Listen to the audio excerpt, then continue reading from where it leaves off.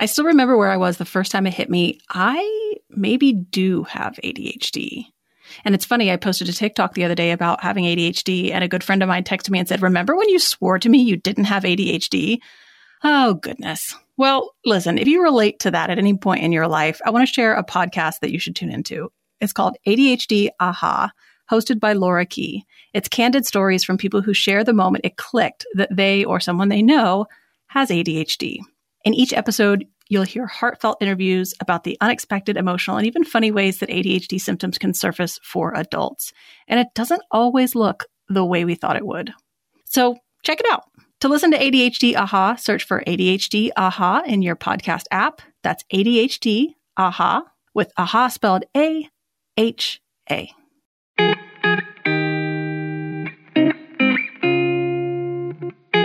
Hello, you sentient balls of stardust. Today is a good day for struggle care. I am so excited to have Mercury Stardust here on the podcast episode. Say hello, Mercury. Well, hello, Mercury.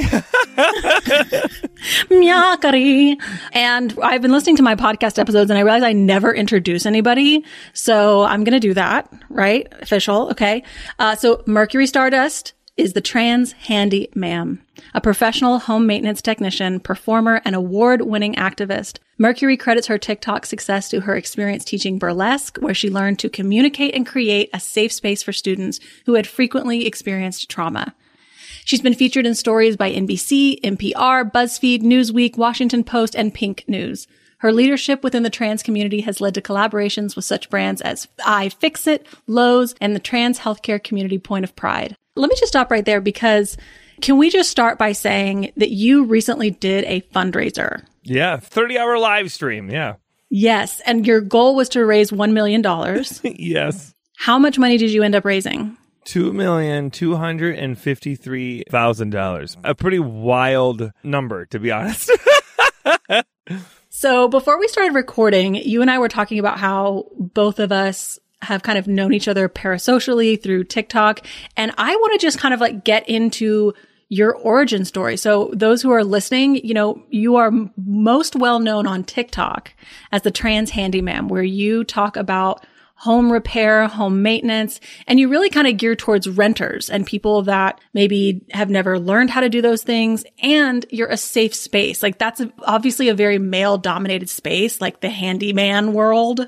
Yeah. So talk to me a bit about creating this space where people who maybe often feel excluded from being able to learn those types of things can come to you. It is wild because so much of the way I teach is a direct result of how I was treated, right? So like I was treated badly when I was learning these things, when I was trying to be able to become a part of this industry. I wasn't always treated with like rainbows and sunshine. I was treated with a lot of like, you know, mud in your eye kind of mentality. And in order to have me survive, I just kind of like toughened up and turned the other cheek. And I hate that mentality. I hate it. I never wanted anyone else to have to go through what I went through. So naturally, when it came to educating people, it just was like a natural transition for me in a lot of ways. And I know a thing or two about transitions. So like I just like becoming online and doing all this stuff and communicating what I call gentle DIY is very much just instinctual because it's the way I wish I was taught when I was being taught all this stuff. And so what kinds of things, like what are some of your biggest videos on like home care that you do? Because you're not the kind of home care that I am, where we talk about like dishes and laundry and cleaning. Yeah, no, the biggest videos I've ever done have been a wide variety. I'm very, very lucky that I went viral for like 10 different things all at once. But one of the biggest things is probably my wall stud video, how to find a wall stud with a magnet, how to fix a door, a bunch of loose screws in a door hinge with toothpicks, you know, how to fix mini blinds in your apartment by taking the bottom blind and putting it in the middle. Just list goes on and on. Really, all these stuff that I thought was pretty straightforward stuff, right? Like either I learned it on the farm growing up as a kiddo, or I learned it when I was in the industry for 16 years. And I just thought a lot of this was secondhand or like instinctual, you know, but there's no such thing as common sense, right? As we both know, there's maybe common ideas, right? But that doesn't necessarily mean that everyone is going to automatically know how to do this stuff. So a lot of the stuff that I went viral for was things that are pretty foundational educational tools in the home maintenance industry. So when you got into home maintenance, were you primarily working on houses or apartment complexes? I got in through the home maintenance door through the back door. I was a traveling cabaret performer and I needed to make money. And here's the thing. As a traveling cabaret performer, I went to all these shows across the country, right? 125 different cities, 26 different states. And I made my living Thursday through Sunday just juggling half naked in front of strangers, you know, because we toured primarily in gay bars all across the country. But, you know, if anyone who's in that industry, in burlesque and in cabaret, knows you just don't make a whole lot of money anymore from that industry. So a friend of mine said, hey, you should try to be a maintenance intern at this, you know, company that does theatrical lighting called electronic theater controls. And you should become a maintenance technician in their facilities department as an intern for some money. And I said, sure, I'll apply. We'll see what happens. I don't really want to do this stuff. I kind of hate it, but might as well. I guess I'm good at it. I'm good at fixing things and working with my hands, so why not? So I applied and I got the job immediately. And then within 4 months, I became a full-time maintenance technician. And then within 2 years, I became a full-time maintenance technician, grade 2, which is a big deal in our industry. And then I just kept on going. I just kept getting certification after certification. And I got 14 certifications in the field. And I primarily, at first, worked in the industry for 10 years as a building technician. That is like more like big factory company technicians. People who walk around and fix machinery, or people who walk around and fix, you know, maybe doors and painting and stuff like that, but not a lot of home stuff. I then shifted into property management and into private contracting while I was there as part-time. And then it became full-time later on. One of the things that I love that you do quite a lot is that the amount of times that I've had something that I wanted to do or wanted to fix, and I go to YouTube and I go, okay, blah, blah, blah, how to fix this thing. And it's like, go and get the Auger 3005. And I'm like, I don't own that. Like, and you have so many solutions that I feel like are actually reachable for somebody who might just be renting an apartment. Like maybe they have a basic toolkit and the super that won't fix something. Yeah. It's this mentality that you and I know very well about intersectionality. You and I have talked extensively online about this. And I think that like this is the same mentality I had when it came to helping people with burlesque, right? And making sure that we open that door and make people feel comfortable with things where they're at, and making sure that we lean towards voices that are not often heard in our spaces, right? And one of the voices we don't hear enough in home maintenance is renters. And if you lean into them, right? If you lean into their restrictions and their experience, what you actually end up doing is you make things way more accessible for literally everyone. If you're worrying about cost, right? Like there's a cost limitation. Well, guess what happens? You're helping renters. If you're talking about like basic foundational entry level home maintenance ideas, then yeah, that's almost perfect for renters, because everything that's in a rental will be in a home. But not everything that's in someone's house that they own is going to be in a rental. So like by that very definition, I was focusing on people that could help everyone, and everyone else in the industry, including this old house. All of them are doing is focusing on huge ideas for people that have become a select few in this country. A lot of people now, especially, you know, my age and younger, cannot afford to access housing, right? And a lot of us struggle day in and day out to try to make ends meet. So yeah, you know, the trick I have that went viral a few weeks ago about using toothpaste to be able to place a picture on a wall. So you know where to put the nail? You used it? I just used it, yes. In the video that I posted where I said, you know, I wanted to do my gallery wall. And I had this like long thing in my head about, okay, I need to trace each one on butcher block paper and then lay it all out. And then I need a laser level every little, and then at the end I was like, I'm not going to do this. This is too many steps. I just need to throw them up there. And that's what I did. I had some that had the 2 holes at the back, and I was like, oh shit. And I did. I put the toothpaste around it and I stuck it on the wall and I could see where it needed to go. And that's the other thing. We talked about both having ADHD.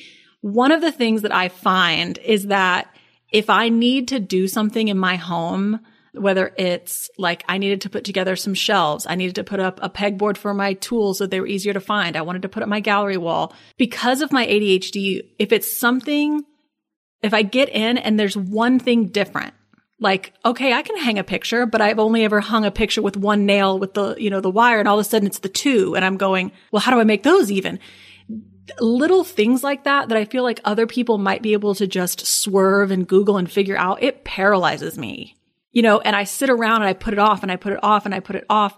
And one of the things that your content has been really helpful for me is not only the literal tips and tricks that I've learned, but also just this idea of maybe I could do this though.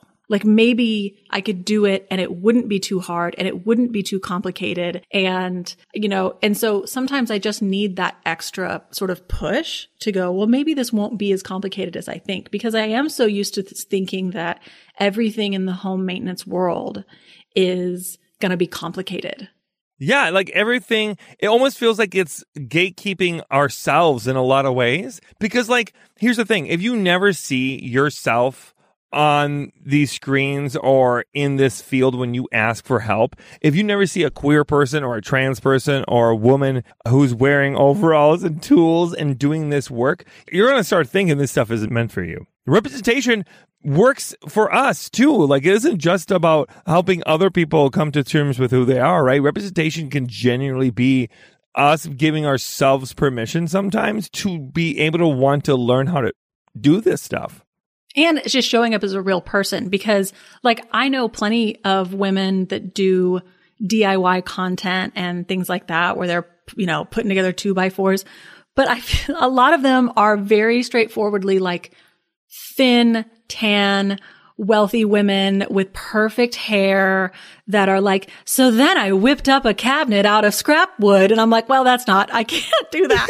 Yeah. But it gives you this idea that like you almost have to be the kind of person that has your shit put together to be able to do something like that. Yeah, there's some videos where I have like stands on my shirt and stuff, like you see me and it's like, did she just come out of like a hot dog cart or and I'm 100%. I think they're like, yeah, I could be in full makeup, right? But I could also be in stand outfits and stuff. And it's really important to me that I don't clean up completely for that notion, because here's another thing. A lot of the DIY girls on the internet that I followed for a long time before I came here, on the internet myself, looked like they would commit hate crimes against me. Like they didn't always look like... I'm sorry, that's so funny.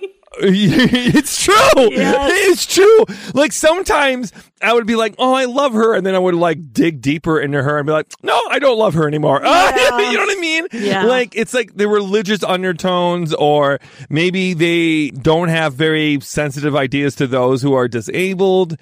They don't meet you where you're at still. In a lot of ways, they are upholding the patriarchy and not necessarily opening the door. It's this mentality of like, oh, I walked through the door. But if in order for me to exist in this room, I have to make sure I slam that door shut before you get through it. And it 100% feels that way in this industry sometimes, especially for DIY, like femme content creators. And the amount of times that you've come on the internet and just said, I am having a really hard time is so important, because and I'm kind of similar to you. Like, I don't want to be all put together. And even when I'm doing something that's not about my house, I don't want to clean up my house just to make a video, because it contributes to that idea of like, I'm not allowed to do a fun project unless I'm on top of everything else. I can't prioritize fixing that door that's been bothering me for however long because I've got a sink full of dirty dishes, or I can't, and there's just all of this weird moralistic, perfectionistic hierarchy. And there's something really powerful about the way that you show up and sometimes say, I feel really broken today, or, I'm not all put together today, but like we can still get shit done. I am working really hard on myself, and I am working extremely hard on trying to take care of myself more. I'm not good at it. I'm very bad at taking care of myself. I'm very good at helping others. I have very little skill when it comes to making bridge for myself. And what I'm finding is that what helps me a lot is to just call what it is and say what it is sometimes. If I'm having a real bad time, one of the biggest stressors I have is I got to feel like I'm making content. I got to feel like I'm making content. I got to feel like I'm producing. I got to feel like I'm on the top of the world. I got to feel like, oh, how dare I even feel bad because blah, blah, blah.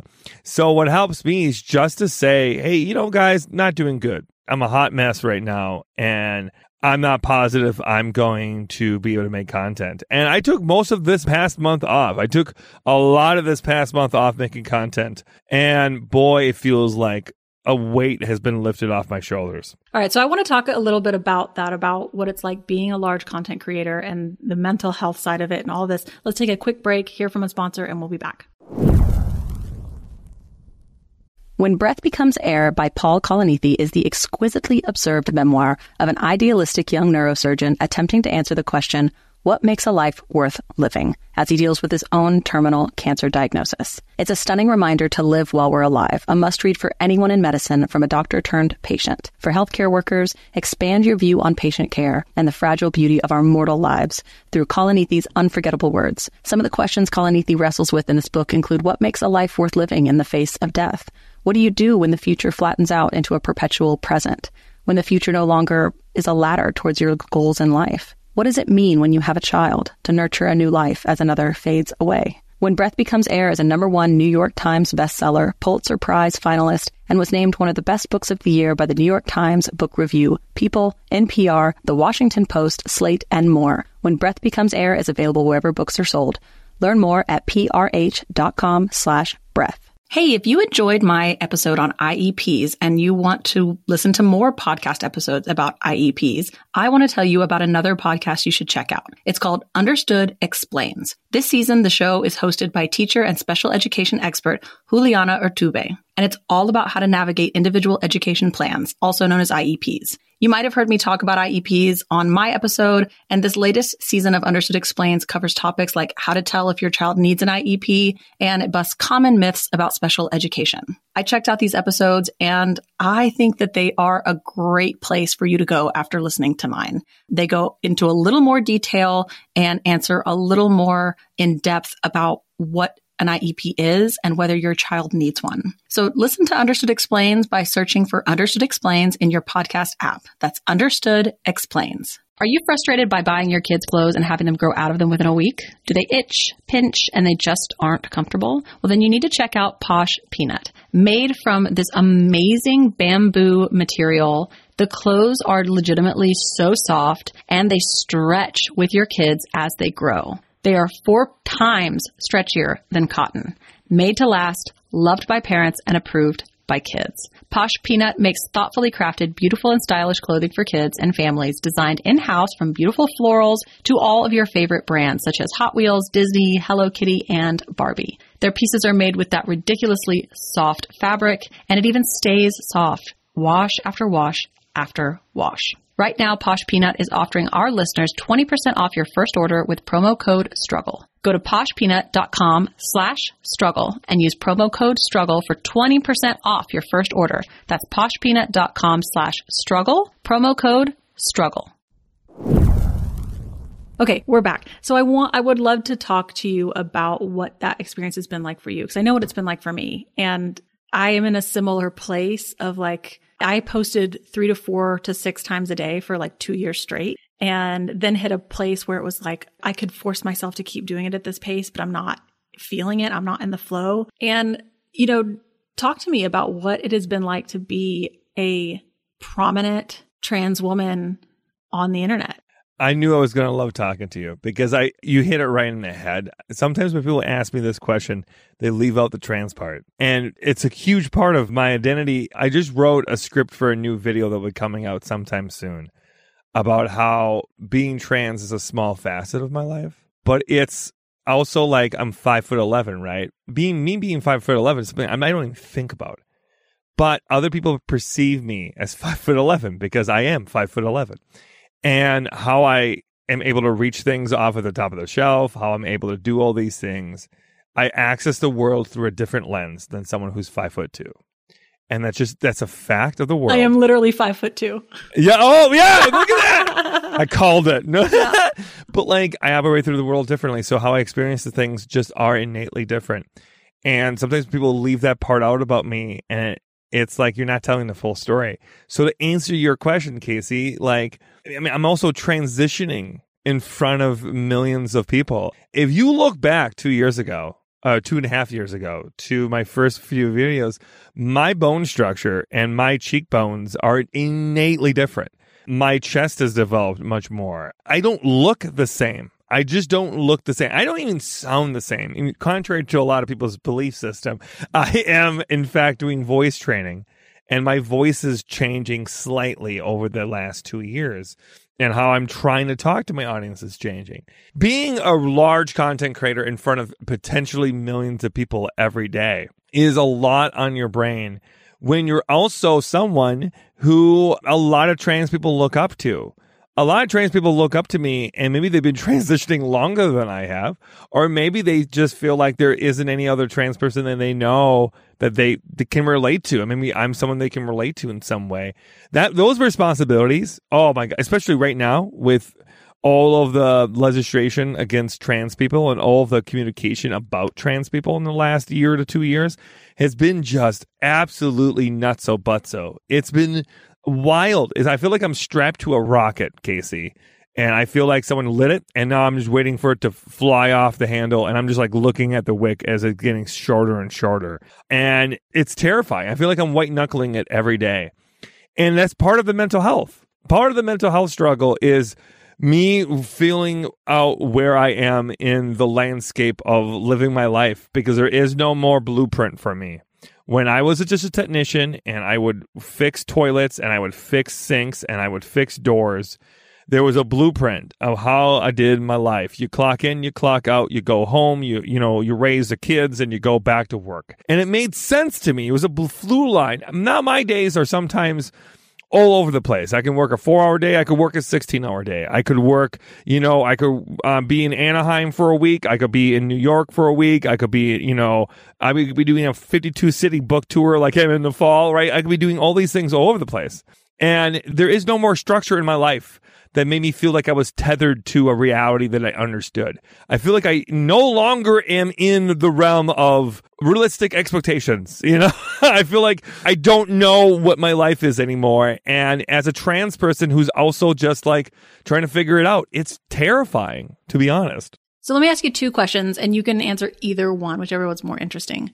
The first is, do you ever feel there's this thing that I experience sometimes because so much of my platform was built on being sort of a compassionate therapeutic presence, that when I perceive someone demanding gentleness from me despite their behavior, there's this like almost rebellion where I want to be a piece of shit to them, because there's like this resistance to this, like, even though I was the one who chose, like, this is going to be my platform or whatever, I kind of like refuse to be someone's little character. And then the next question is, how do you feel like, how is it to balance this feeling of being a leader in a space without being the spokesperson for all trans people, particularly with trans people looking to you and non-trans people looking to you? I think for me, in a lot of ways, I try to remind myself all the time, Casey, that I am someone who consented to one video on the internet that went viral. You know what I mean? I consented to me telling people that I was an intersexual feminist trans maintenance lady. That was my original tagline. It was a stupid tagline. And I consented to this idea of like, that video itself is going to be inspiring and helping people and being kind. And then I felt like I was forced in a lot of ways to maintain that ideal. The more I went along, the more I got a lot more rebellious with that like image of myself. That's when I used to love doing my weekly burlesque show where people would watch me online, because I got to be like, fuck you guys. You know what I mean? I got to be like, yeah, my butthole. You know what I mean? I got to counteract a lot of the notions about me. But now that I'm farther away from my retirement from burlesque, and now I'm just doing this as a full-time content creator, it's gotten more and more where people will look at me as like a holier-than-thou entity sometimes. And I do get very uncomfortable with it. I do find myself, because here's the thing. I am nice. I'm kind, but I'm not, as Jory Luring Skull, my very good friend, would say, I'm no one's pushover. And I think sometimes people feel like sometimes they'll meet me and they'll tell me their very, very traumatic stories, and they'll tell me how I helped them in those traumatic times. And I'm so grateful to be able to help people in that way. But I'm also not emotionally capable enough to process every single person's trauma. I'm not able to. So I'm finding ways to try to distance myself sometimes for my own mental health from the absolute unloading of people's emotions. So like, I can be kind. One of the kindest things I can do to people when they don't know who I am and just come up to me and tell me this kind of stuff is being like, thank you so much for telling me that. I'm not in a great place right now. I cannot hear more of this, but I want to send you my love. You mean a lot to me. And that's it. That's kind. That is kind, and that is compassionate, but also that's setting a goddamn boundary. And there's nothing wrong with that. But I think for so long, I felt like if I said anything that was counterintuitive to me being like, don't you worry. You tell me everything. You tell me about all that pain that you have. And then I'm going to go home and I'm going to cry into a pillow all alone for hours because now, not just you, but 5 other people did the same thing to me at Walmart. You know what I mean? And that sometimes happens. I don't know what you feel like and what you experience. But for me, if I go to any gay establishment, or if I go to a Pride, or if I go to a gay bookstore, if I go to anything with gay, queer, LGBTQIA in it, I'm going to get bombarded and often put into a situation where emotionally I'm going to have a lot to process. And it's a weird feeling to be in spaces that are safe spaces for the queer community, but are no longer emotional safe spaces for me. You know what I mean? Yes, I'm on. Yeah, if I'm going to a nightclub and I'm like, oh, good, I get to see a drag show. Well, guess what? You're going to be almost a bigger name than a lot of the drag queens on stage. So you better be on. You better be in full makeup. You better be in full gear. You better just own it. Because if you don't own it, it gets even more uncomfortable. And that's a hard dichotomy. So now into the second question about being a leader and not being a spokesperson. Whoo, boy. After we raised that $2 million, the amount of people who were wanting more from me was surreal. Jory and I are both trans women, and we work with Point of Pride, which is a nonprofit organization that actually vets and helps people directly. They do mutual aid for us, so we don't have to vet every single person ourselves, right? Which is a huge task. I could never vet that many people, right? We helped 11,000 people. That's an insane thing to do, right? Without actually having a structure around you to be able to do that. So after we raised all this money for Point of Pride, and we do all that, one of the biggest pushbacks we got from people was that we should have did actual mutual aid. People were really upset with us for not doing direct GoFundMes for people or some things like that. And there's no way at a large scale to be able to help that many people. There isn't a functional way that I can still live my life and still be okay. And to do that, that's where burnout comes. And that's where there will be problems. You're still, if someone said it was like, I wish you could do direct mutual aid instead of rolling a dice. Like, you're lucky that you get randomly picked. What is me picking a GoFundMe randomly do? That's the same thing. That's the same thing. But in Point of Pride's notion, there are criteria that makes you eligible. They try their best as much as they can to be equitable. So they focus really strongly on people who are the most marginalized to help them. And because of that, and that's who I'm aligning myself with, I very much have been taking their example and using that to help me understand how to lead in this industry, like how to lead in my community. I don't necessarily have to be the voice for every single person, but I do feel like I need to be hyper aware of how I am perceived by people, and I need to be hyper aware of how my actions will hurt or affect or uplift or diminish other people's voices. Yeah. To be honest, I'm still working this one out, Casey. Yeah. I mean, listen, me too. Well, I was just going to say that, the thing that we're not saying to each other is like the caveats that I would give to somebody that wasn't also a large content creator, which is the like, now obviously I love what I do and I am very grateful to have a large platform and it is very meaningful. And I know that I'm privileged to be able to make a living doing this thing that I really enjoy doing. Like I don't feel the need to say those things to you and you don't feel the need to say them to me because we know how awesome it is and how much privilege to just kind of have gotten lucky on the viral videos. Yeah, this job is the coolest job in the world. Are you kidding me? You know? It is the coolest. You know, here's the thing. Like for me, I worked 65, 70 hours a week, you know, in either construction or maintenance or private contracting for years. You know, like my knees are still shot. My back is not doing great, you know? This job is a whole different kind of exhaustion. There is a genuine, I got to be honest with people. I would not recommend this job for people who have heart conditions. I'm not going to lie. It is I feel like I'm stressed to the max most days in ways I've never been. I feel like I've found new ways to be exhausted in the last 2 years of my life. And I'm grateful. Like I am so grateful for having the team around me.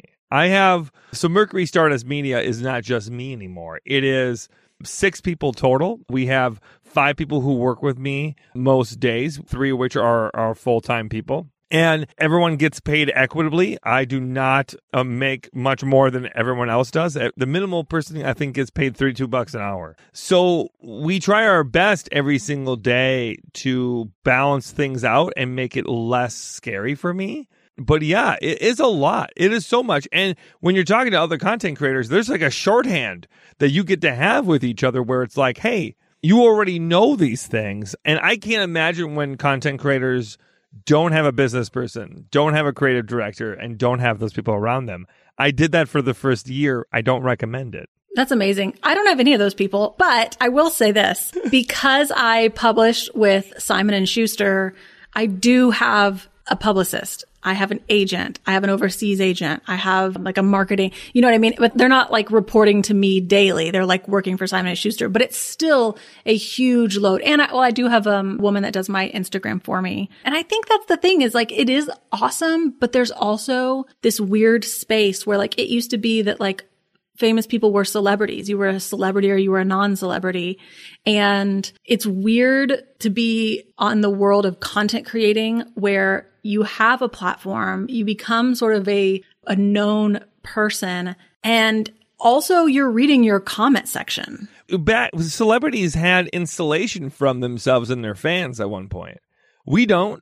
You know, like it's a direct line to us in a lot of ways. You know, I don't really read my emails or my fan mails like I used to. I just don't. My team does, and they will pick ones that they think I would like and give it to me. So we funnel it through me a lot more. That's been a huge change because I used to find myself, well, if you wrote it, I feel like I have to read it. Oh boy. And I felt like I had to respond, and it had to be a very emotionally laborious response.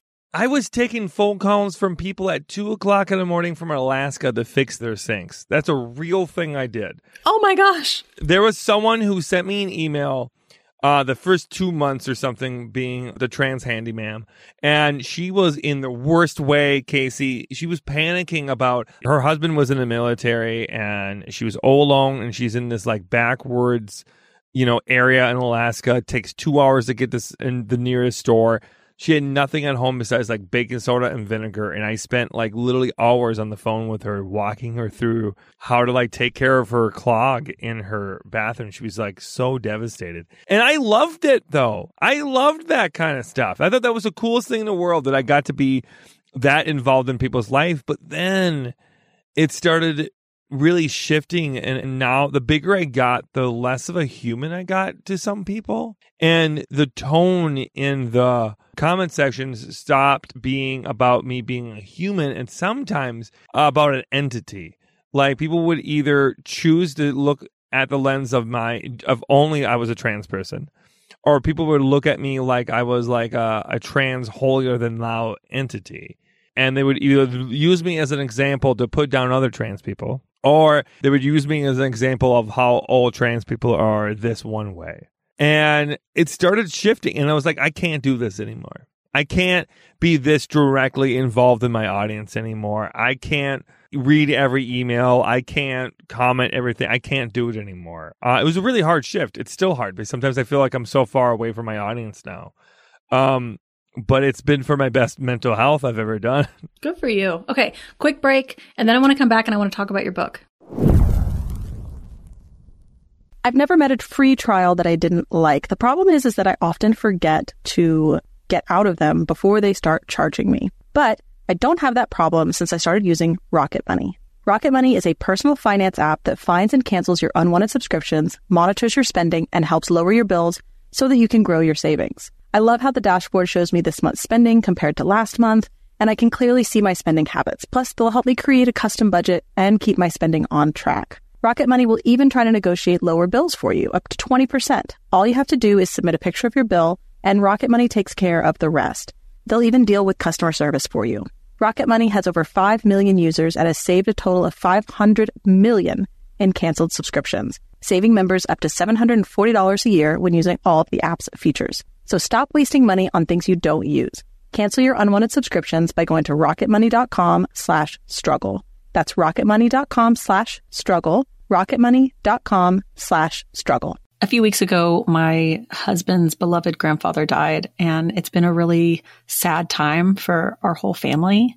But one of the moments of light in this whole process was shortly after he passed away, I got an email from my mother-in-law, and she had sent all of us a link to his Storyworth book. I don't know if you're familiar with Storyworth, but I have a new appreciation for them now that we have a Storyworth book on my husband's grandfather. Here's how it works. Each week, Storyworth emails your loved one a thought-provoking question that you get to help pick.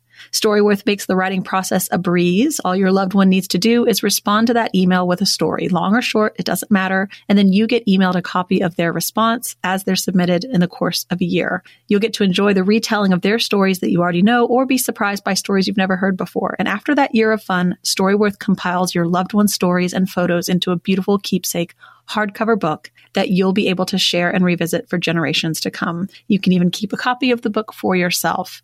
I am so grateful to my mother-in-law for doing this with her dad. We love it. Families love Storyworth. That's why it has more than 25,000 five-star reviews on Trustpilot with millions of stories preserved since they were founded over 10 years ago. So Mother's Day is coming up, and I want to give all the moms in your life a unique, heartfelt gift that you will cherish for years. Right now, save 10% on your first purchase when you go to storyworth.com/struggle. That's storyworth.com/struggle to save $10 on your first purchase, whether it's Mother's Day, Father's Day, or just because you know that sometimes time is short and you want to capture those memories. Okay, so you have a book. I have pre-ordered it. I am so excited to get it. And it is called Safe and Sound. So talk to me first about the title. Why Safe and Sound? Well, Safe and Sound came because the pushback was they didn't want me to call it a renter's friendly guide to home repair. So ironically enough, Safe and Sound, a renter's friendly guide to home repair, was a way for me to compromise. Because again, they were so afraid of it being just for renters. But as I said many, many times, a focus is not an exclusion. So Safe and Sound very much came about wanting to make the audience feel like they were being hugged by the book. That is exactly how it feels. Because so much of things in this field are like how to fix your home for dummies. You know, like drywall repair for dummies, you know, or painting for idiots. You know what I mean? Or Idiot's Guide to This. You know, they're insulting you before you even open the book. No, Safe and Sound is such a perfect title because it not only tells me that I can leave my apartment safe and sound, that like, obviously I can't do certain things because it's not my, property, but it also made me feel as though I was going to be safe and sound in your hands, like that I was going to be taken care of and I wasn't going to be shamed or made to feel stupid and any of that. So much of the book that after every single chapter in the book, there's something we called an emotional reset. And it's like a paragraph to 2 to 3 paragraphs where I am trying to meet people where they're at. And I'm just saying, hey, I know it's rough. I know it's hard. And if you didn't solve the problem, it's not the end of the world. You're going to be okay. And I also have a QR video that we put QR codes in them and a lot of the book for not just the how-tos, but also for the emotional reset. So you can pull the QR code up and you can see me in a video just saying something similar, being like, hey, it's okay. Sometimes things are hard and the outcome that we wanted didn't turn out, or you did it and it was really tough and now you're very tired. So take that break, And that's the thing. The reason why this book existed is, again, because when I was starting in this industry like 15, 16 years ago, my biggest source of learning how to do this stuff was books. But when I was reading it, I could never understand what they were talking about. I would read Bob Villa's books, and I loved his books. They were so detailed. But they were so detailed, Casey, that it was like I was like peeling back an onion that I would never be able to get to the center of. I'm like, what do you mean this like rubber gasket plastic thing? And they'll have like a specific name, a widget, and I'm like, what is a widget, And there would just be a whole bunch of gatekeeping before I even got to the fix, So when I was given the opportunity to do the book, what I really wanted to do was not focus on terminology. Terminology is important and can be great for education, but there's a limit to it. There's only so much new words I can take in a single sentence. And if I'm going to call something that has a weird name to it, by the specific name over and over again, you're going to get confused. So I literally say jigga thingamajig like a bunch in this book. Because as long as you get it and you can see an image of it and you have an idea of what it does, that's all that's important. So that's kind of where a lot of the book, the sense came from too, it was kind of like taking my main idea online and just growing it and expanding it into a book. Oh, I totally get that. I feel like that's exactly what I did with my book. It is genius to have the emotional resets in there, because that's kind of like what I feel like when it comes to you and me and some other content creators, like that's our like corner of the internet, is this idea that like who you are and the fact that life can be hard, like you don't have to check that at the door just to get access to some basic information. Like one of the things that I've found was kind of like radical is that when I have Zoom meetings with people now, I have really leaned into like, hey, we might have to reschedule and there might be a kid in the background and maybe you were sick that day. And maybe because I just realized like it's such a patriarchal idea that when we show up for quote unquote work, we're supposed to pretend like we have no life outside of that could possibly be encroaching. And I feel like that's true of all topics and spheres of life, including people might think it's not profound to allow people to bring their whole struggled self into home repair, but it is.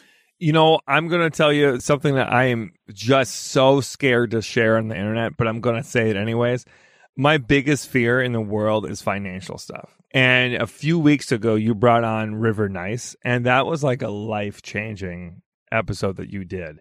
And that's the thing. There's so many aspects, like even for me, as a gentle DIYer, there are so many things that I cannot get out of my own way on sometimes because there's so much internalized things in the back of my head saying I'm not worthy, and I think that there's the number one thing that you, me, River, that so many of us do is that we are just essentially saying to people that we are going to meet you where you're at, rather than telling you where you need to be. And that is the biggest difference. Like when I'm showing people how to use toothpaste or a magnet or toothpicks to fix stuff, I'm just saying, go to your cabinet and grab what you got and let's just do what we can. Is it going to be perfect? Maybe not. But you did something and you tried your best. And that's going to be a whole lot better than doing zero.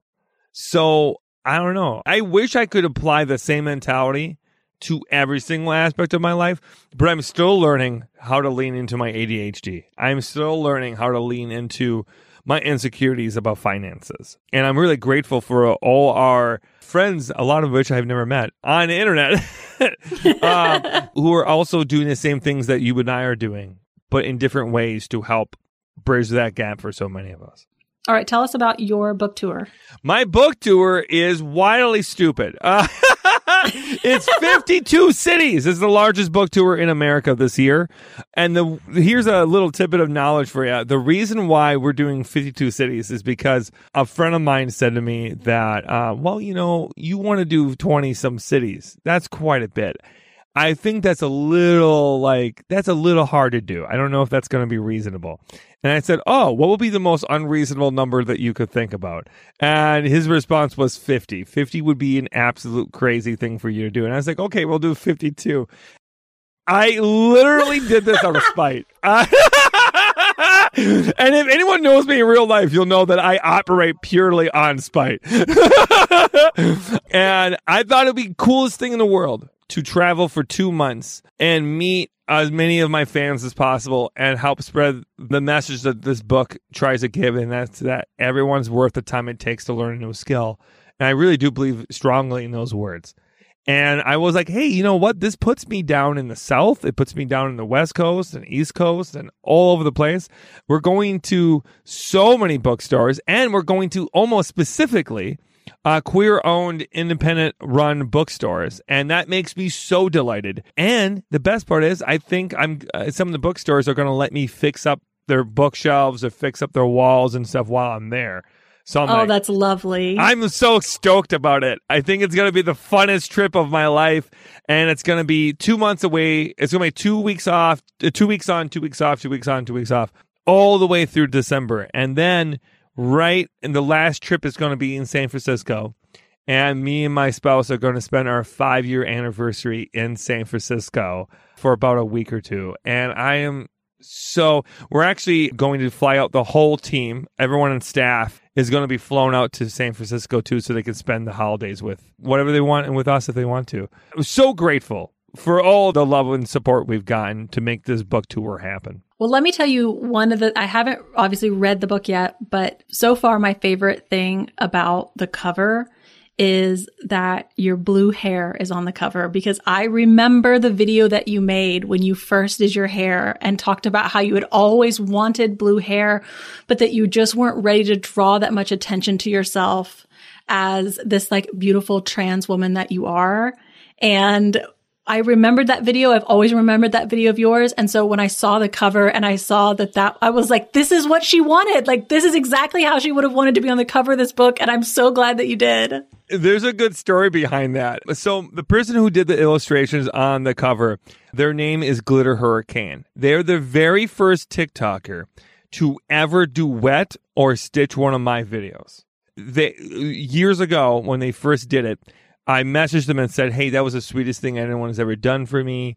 You know, one day I'm going to find a way to repay you for that kindness. Because it was one of the very first videos that put me on the map. Their video went viral about me, and it really started opening up my life in a lot of ways. So when I got that opportunity to have someone illustrate my book, and Glitter is a really wonderful illustrator, I was like, I got an idea. So I reached out to Glitter and had them do it. And their art style is so queer and whimsical, and I love it. But originally, my hair was brown at the time. And we were doing it, and then I messaged Glitter and I said, hey, I got a surprise for you that's going to change everything we're doing for the book. And I sent him a photo of me with my blue hair, and been like, surprise, can this be in the book now? And we had a deadline. Our deadline was like really close to happening, and they only had a couple weeks to change all the color of all my hair. And then we were like, okay, as a team, I want you all to know that my hair is going to be purple and blue for quite a while. So you better just lean into that. Yeah, it's quite funny. But my hair was, before I transitioned, I had blue hair for about 10 years straight. And when I transitioned, I felt like I could no longer have blue hair, because I felt like I was, like you said, I felt like I was a target more than I already was. And I felt like I had to grow the blue hair out and then have my natural brown hair. And I loved my natural hair color, but it was not me. I love the blue. The blue is so much more galaxy and whimsical and wild. And I honestly feel like more myself now after me dyeing my hair, than I did before. Well, Mercury, I can't thank you enough for coming on. And I just love you and I've always admired you and your work. And can you tell people where they can find you if they want to follow you? They can follow me on anywhere on the internet under Mercury Stardust. I am on TikTok, on Instagram, on Threads, on YouTube, on Facebook. I'm all over the place, always helping people with their homes in some way, shape, or form. Or you can always find me on mercurystardust.com. We'll be making a whole bunch of stuff on there this year. Where you'll be able to look at all my how-tos on there eventually as well. And they can order the book. I know you can get it on Amazon, and I'm assuming it's at the independent bookstores as well. I highly, highly encourage people going to bookshop.org and buying local. Bookshop.org is a wonderful website that helps you find independently owned bookstores across the country. If you're able to go independent, I highly recommend it. But if you're not able to, and Amazon is just the easiest for you, or Barnes & Noble are great, go that route too. But my book is literally everywhere in the country, and I think we've already sold something over like 30,000 copies of the book, and it's only in pre-order. So, boy, we're spicy. We're just pushing that book out. Well, congratulations. That's amazing. Well, I love you so much, and I'm so glad you're here. And I could go on and on, I promise. Oh, I could go on and on about you. So I feel like touche. And I will see you at the Blue Willow bookstore when you come to Houston. Oh, I'm so excited. I'm going to give you the biggest hug in the whole world. Yes. And you can see that I really am 5'2". You can see that I'm 5'11". I'm actually 6'1", but don't tell the internet. All right. Well, those of you guys listening, go check out Mercury Stardust, get the book, check out the website, and follow on Twitter. And we love you all. Go take care of yourself today.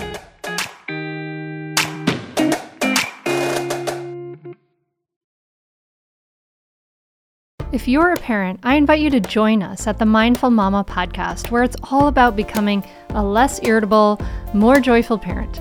With sometimes hilarious and always thought-provoking experts and friends, at Mindful Mama, we know that you cannot give what you do not have. And when you have calm and peace within, then you can give it to your children. I'm Hunter Clark Fields, and I can't wait to see you there. Listen in to the Mindful Mama podcast.